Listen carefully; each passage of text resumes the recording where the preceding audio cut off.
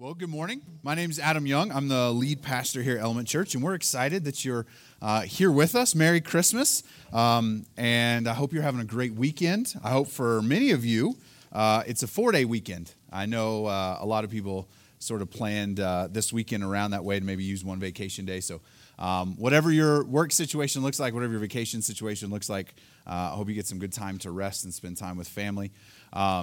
Want to welcome you this morning. Excited to have the kids in here with us today. I think probably most of you grabbed a coloring sheet, some crayons, things like that to color with. Nick, you're too old, so you have to pay attention. Actually, both of my older kids, over the course of yesterday and today, asked if. They were like, so we're going to big church? I'm like, yeah, because that's what we call it in our house, is big church. And they saw that we were putting these activity sheets together, and they were like, do we have to pay attention? I'm like, yes. But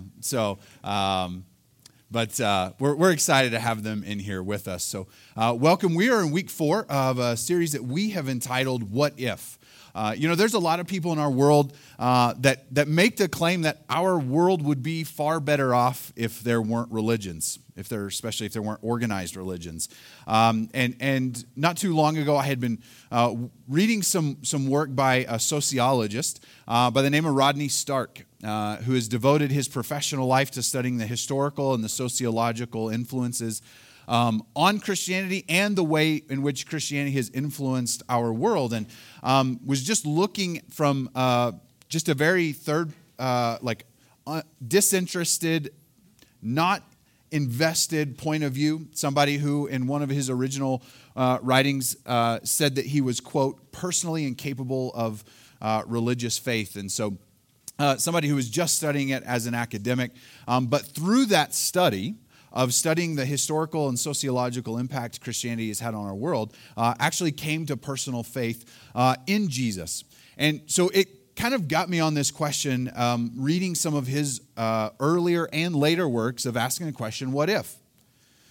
Specifically, what if Christianity weren't around? What if Christianity hadn't exerted its influence on our world? What would our world look like? And so in the month of December, we've been asking this question, what if? What if Jesus had never been born? How would things look different for us? And we've spent the early part, or the majority part of this series, looking at it from a theological perspective, looking at the influence and the way in which Jesus has transformed how we understand God, how we relate to God. And then we're going to switch actually next Sunday, and we're actually going to take a historical and sociological look at how Christianity has changed the course of human history. And so what we've been doing as we've been looking at the theological aspects of how Jesus has come to transform our world and our faith and the way in which humanity relates to God is by looking at the names and titles of Jesus. What we call him often reveals what we believe about him and how we relate to him. So we've been just systematically each week looking at a different name or title that we often give or ascribe, or that the Bible gives to Jesus, to take a look at what do we mean when we say these things and how does that impact us personally. Week 1, we looked at the title Christ. What does that mean? Where does it come from? Why do we call Jesus that? The next week, we looked at Jesus' given birth name, Jesus.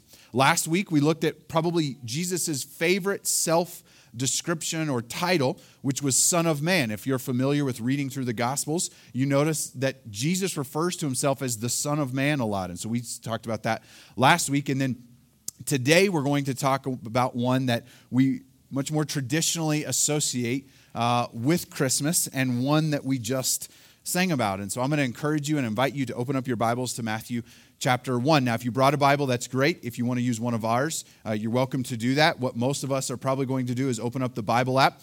When you open up the Bible app, if you'll click Menu and Live Events, your phone knows you're at Element Church, and Element Church will be the first thing that pops up. Just click Element Church, and then all the scriptures we're going to cover today are already laid out for you in order, as well as some of the announcements we're going to make at the end of the service today. All the details on those announcements are already in the Bible app for you. And so let's look together at Matthew chapter 1, and we're going to pick it up in verse 18.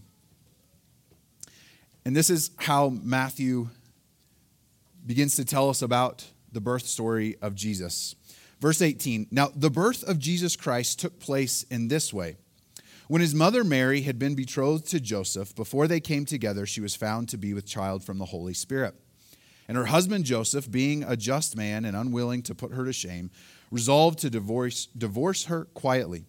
But as he considered these things, behold, an angel of the Lord appeared to him in a dream, saying, Joseph, son of David, do not fear to take Mary as your wife, for that which is conceived in her is from the Holy Spirit. She will bear a son, and you shall call his name Jesus, for he will save his people from their sins. And this took place to fulfill what the Lord had spoken by the prophet. Behold, the virgin shall conceive and bear a son, and they shall call his name Emmanuel, which means God with us. So Christmas is a great time for stories, right? Elaine and I, we are both originally from Oklahoma, and so we don't have any family here in Colorado. So it's generally just her and I and our kids. But if you have extended family around, I know growing up when we would go to, you had to bounce from everyone's different house, over the course of like 3 days. When you're a kid, it's not fun at all, but it's necessary, right? But when everybody in the family gets together, you start telling stories. And to give you the background to why this is significant and to connect some dots that you and I probably would not naturally connect, I'm going to tell you a story. And this story comes out of several different portions of the Old Testament, the part of your Bible that was written before Jesus. Many of you are familiar, no matter how much involvement you have in church, how familiar you are with the Bible, most of us are at least familiar with stories about King David in the Old Testament, the same David who fought Goliath and things like that. David ruled as king over Israel in the 11th century BC. In the 11th century BC, he sat on the throne as king over Israel, which was, especially under his leadership, quickly becoming one of the more or most powerful and influential nations in the ancient Near East at the time. David had many sons. One of those sons was named Solomon. And when David died, Solomon took the throne. It was actually Solomon in the Old Testament who built the temple. And so as you hear references to the temple, when those kind of references are made in the Bible, it was Solomon who built the original established permanent temple. And after Solomon passed, he had one son who was supposed to succeed him and sit on the throne. But not everyone in Israel liked the idea of Solomon's son taking over as king. Things continued to get more and more and more dysfunctional within the nation. From the time of David through his reign and then into Solomon's reign and then into his son's reign, things begin to just continue to get more and more and more dysfunctional. And so within the nation of Israel, you have what we often refer to as 12 tribes. There are 12 tribes, 12 groups within Israel, and 10 of these groups decided, we don't want Solomon's son to be our king. And they rebelled. And so in the 10th century BC, what was once a great, united, powerful kingdom, whose whole identity was supposed to be surrounding honoring God and passing on the blessings that he poured out on them onto other people. As God blessed them, they were supposed to be blessing the nations. All of a sudden, we see the kingdom divided. And all of a sudden, you have two separate kingdoms with two separate kings. In the south, you have two tribes, a pretty small kingdom that we refer to as Judah. And in the north, you have 10 kingdoms that we refer to as Israel. And this is the state of conditions as we pick up some verses that we're going to read in a book in the Old Testament called Isaiah. And in the 9th century BC, things are getting very, very dark.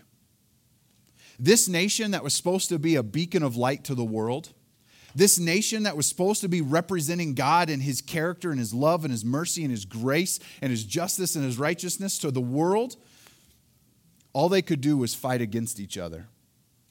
And this very tiny kingdom in the south, Judah, that only was made up of really two tribes, had a king named Ahaz, and he was rather scared because his brothers in the north, the northern kingdom, was partnering with another nation called Syria, and they were threatening to attack and completely destroy the southern kingdom. And so this king, Ahaz, was scared. He thought he was about to lose everything. The temple that Solomon had built was within his kingdom, and he was desperate to protect it. The capital city, Jerusalem, was within his kingdom, and he was desperate to protect it. And so this prophet comes along one day, this prophet named Isaiah, and begins to try to coach Ahaz in living the right kind of life and being the right kind of king so that he could honor God and that God would in turn bless him. Now, Ahaz had some problems and wasn't the greatest king. But at one point, he was actually considering partnering with another nation, another empire called the Assyrians. If you know anything about the history of the ancient Near East, the Assyrians are a brutal people. I mean, by all accounts, especially from modern standards, but even ancient standards, were barbaric in how they handled and how they dealt with other people. And he was actually considering creating a partnership with them just to fight against his own brothers in the north. And Isaiah, the prophet of God, shows up one day and says, don't do it. Don't do it. Do not tie your hands to those people. God's going to protect you. And then in Isaiah chapter 7, Isaiah tells King Ahaz, God says this, ask for any sign you want, and God will give it to you to show that he'll be faithful to you, that he will protect his people. And because Ahaz had some personal and spiritual problems, he refused to follow the instructions. And so God shows up and ends up saying, fine, if you won't ask for a sign, I'll give you one anyways. And now we're going to pick up what God says in Isaiah chapter 7, verse 14. You're welcome to turn there. It'll be on the screen. Or if you're in the Bible app, you're already there. And Isaiah, the prophet, speaking for God, says this to King Ahaz. Isaiah chapter 7, verse 14. Therefore, the Lord himself will give you a sign. Remember, Ahaz refused to ask for a sign like God told him to. Behold, the virgin shall conceive and bear a son and shall call his name Emmanuel. I want you to think about this for a minute. Isaiah shows up to King Ahaz and says, ask for a sign. God wants to give you a sign. Ahaz refuses. So he says, okay, God's going to give you a sign whether you ask for one or not. And here's your sign. Here's your sign that God is faithful and keeps his promise. Because remember, God had made a promise to these people hundreds and hundreds and hundreds of years before. That he would make them a great nation. That their descendants would outnumber the stars in the sky. That he would give them their own land to possess, and that he would bless them in order for them to be a blessing to all the other nations of the world. And Isaiah shows up and said, God has a sign to let you know that he's the kind of God who keeps his promises. And here's your sign. A virgin shall bear a son, and she shall call his name Emmanuel. Now, what we often refer to, Isaiah chapter 7, all the way through Isaiah chapter 12, is we often refer to it as the book of Emmanuel. Because for the next 5 chapters, Isaiah is going to begin to describe what's about to take place in an effort to show that God is sovereign and in control, and to let everyone know who God really is and what he's really capable of. Both he's capable of punishing those who refuse to follow him and capable of blessing those who honor him, and capable of keeping his promises irregardless of whether we follow him or not. And so the next 5 chapters begin to describe what life is going to look like. Now, here's what's interesting. The Hebrew word that is translated there, virgin, can mean a number of things. It can mean a literal virgin. It can mean just a young woman or a maiden or things like that. And so there becomes a lot of debate about what Isaiah meant when he said this, about exactly how it is that we're supposed to understand it. And what happens is we get 2 different pictures of what God is promising over the next 5 chapters. It begins with God promising that a son is coming to bring some relief right now. In the 9th century BC, that a son is coming who's going to do great things to protect his people, but that there's another son coming as well. And even the ancient Hebrews debated about how to understand this word. What exactly should we make of this word? Is it just a young woman? Is it a maiden? How do we understand exactly who this woman and this son is? And as you look there in Isaiah, there's 2 different trajectories that this son takes. The first trajectory is that somebody's going to step up to keep Jerusalem from being destroyed. But in the end, because of Ahaz and the nation's disobedience, things are going to go bad. The picture does not look bright in chapter 7, 8, and 9. But in 9, things take a different turn. All of a sudden, in chapter 9, we get this picture that something different is coming, something's going to change.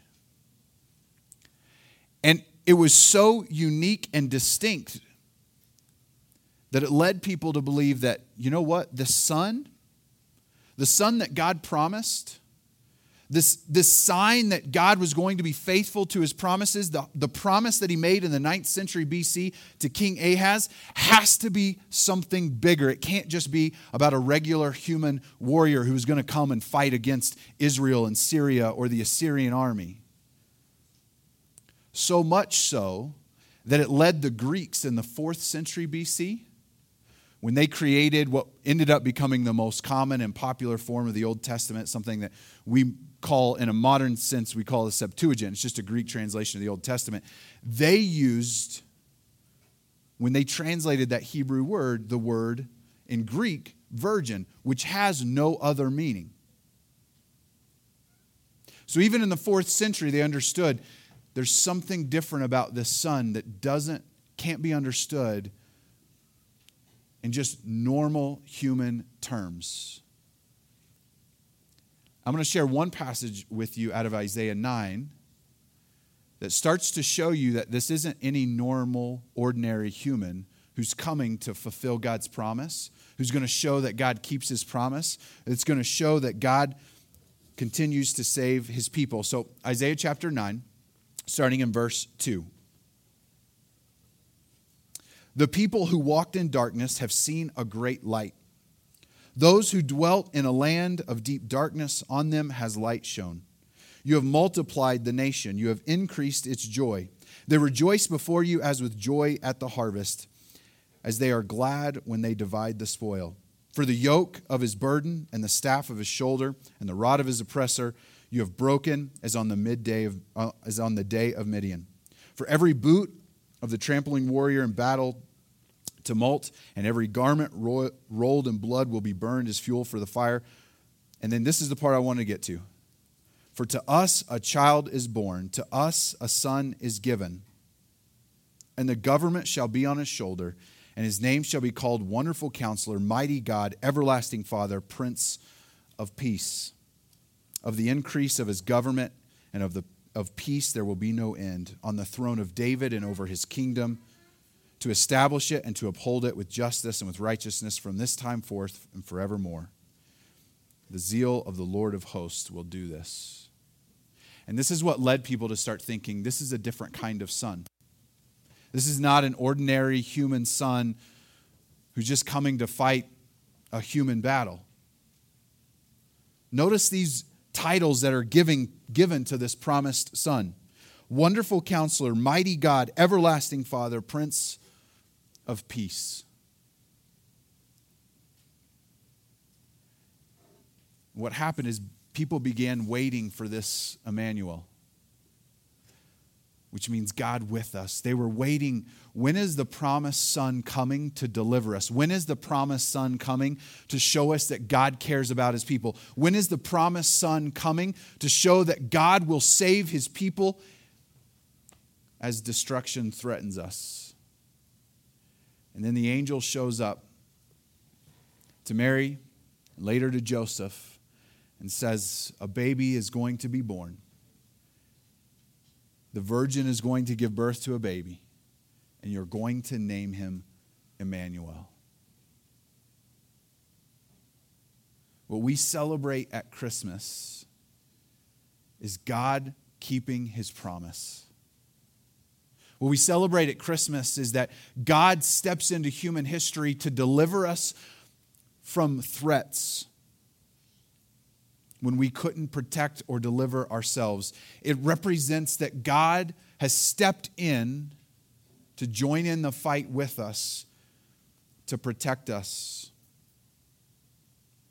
It represents that God keeps his promise to bless his people so that we can be a blessing to others. Just as Roselle was talking about this morning when he was doing his welcome, that you and I have so many advantages and privileges, and no matter where you're coming from this morning, that as God has blessed us this season, we're called to bless others, to share that love with others around us.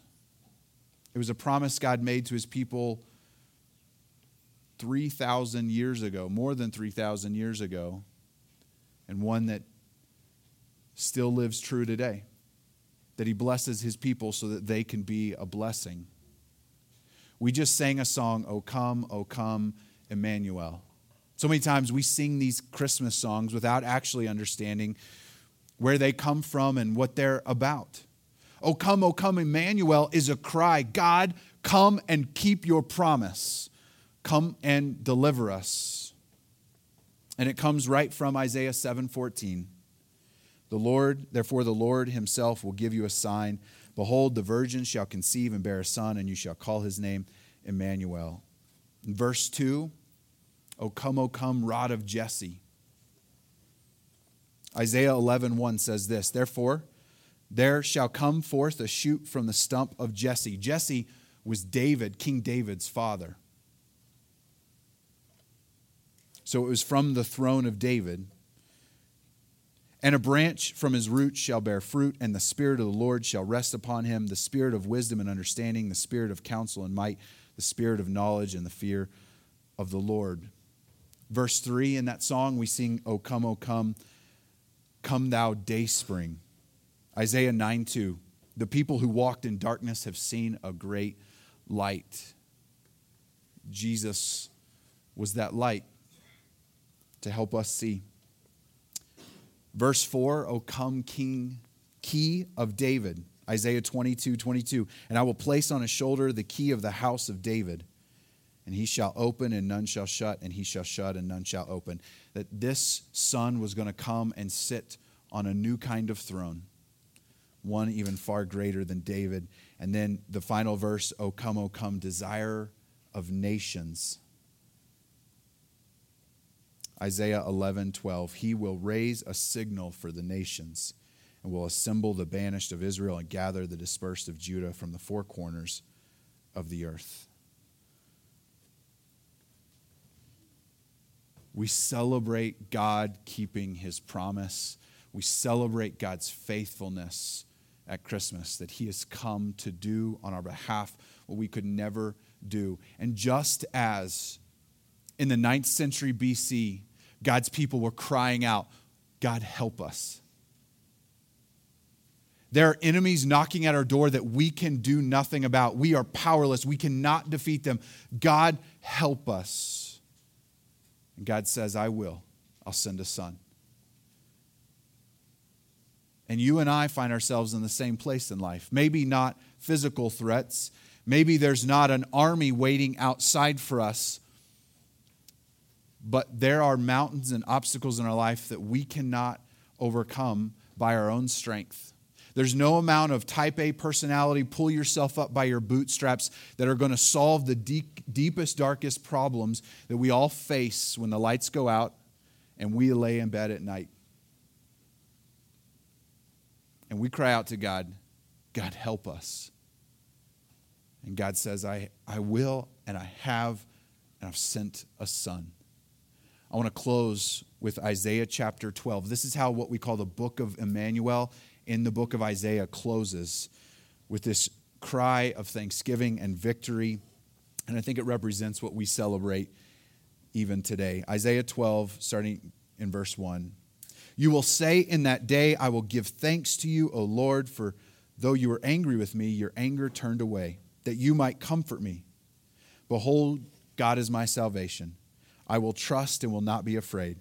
For the Lord God is my strength and my song, and he has become my salvation. With joy you will draw water from the wells of salvation, and you will say in that day, give thanks to the Lord, call upon his name, make known his deeds among the peoples, proclaim that his name is exalted. Sing praises to the Lord, for he has done gloriously. Let this be made known in all the earth. Shout and sing for joy, O inhabitant of Zion, for great in your midst is the Holy One of Israel. Will you pray with me? Lord Jesus, thank you for the opportunity to come and to worship you today. And just as Isaiah declared almost 3,000 years ago that you are great, that you are worthy of thanksgiving and praise, because you have not forgotten your people, you have not forgotten your promises. And whatever battles we face, whatever obstacles we face in life, we cry out to you and trust you for deliverance. And we cry out to you in the name of Jesus, Emmanuel, God with us. And this Christmas season, we worship you for doing what we could never do, for rescuing us from a threat we could never hope to have victory over on our own. We celebrate what you've done. I'm going to ask you to keep your eyes closed for just a moment. And what we're doing now is what we do every week as we enter into a time of response, an opportunity for you to just think about what we've talked about and the scriptures that we've read and the ways in which the Lord is speaking to your heart this morning. And I don't know where you are. Roselle mentioned it earlier when he was up here talking that for some, Christmas is just full of so much joy and excitement and celebration. And for others, Christmas is painful.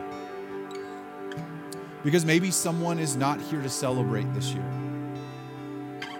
Maybe there's uncertainty about your ability or someone you love and their ability to celebrate it next year. Maybe 2018 has not turned out to be the year that you needed it to be. And maybe you come in here with a heavy, heavy burden on your shoulders. Jesus said, let me take that. Cast your burden on me.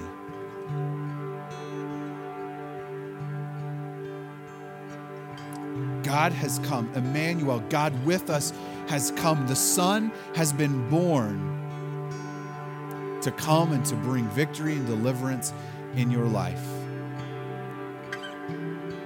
No matter what burdens you may bear or carry, no matter what threats may be there in your life today.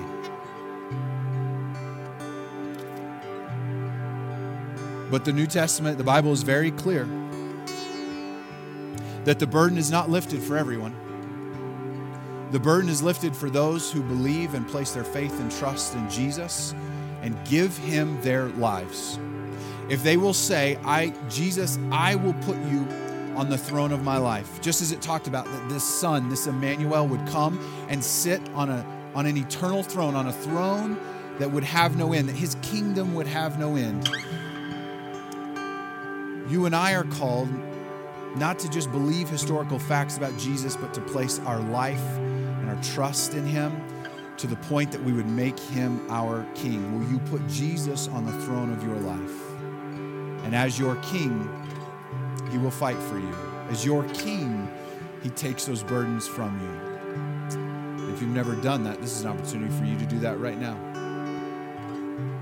And if you sit here this morning saying, I've done that, then this is your opportunity to celebrate God's goodness, to celebrate that we serve a God who keeps his promises, who has been faithful to come to his people, to deliver them, to pour out his blessings. Now you and I have a responsibility. We have the responsibility to give thanks and to praise God, and a responsibility to pass those blessings on to others. Lord Jesus, thank you for this opportunity. Would you continue to move and to speak in this place in this time?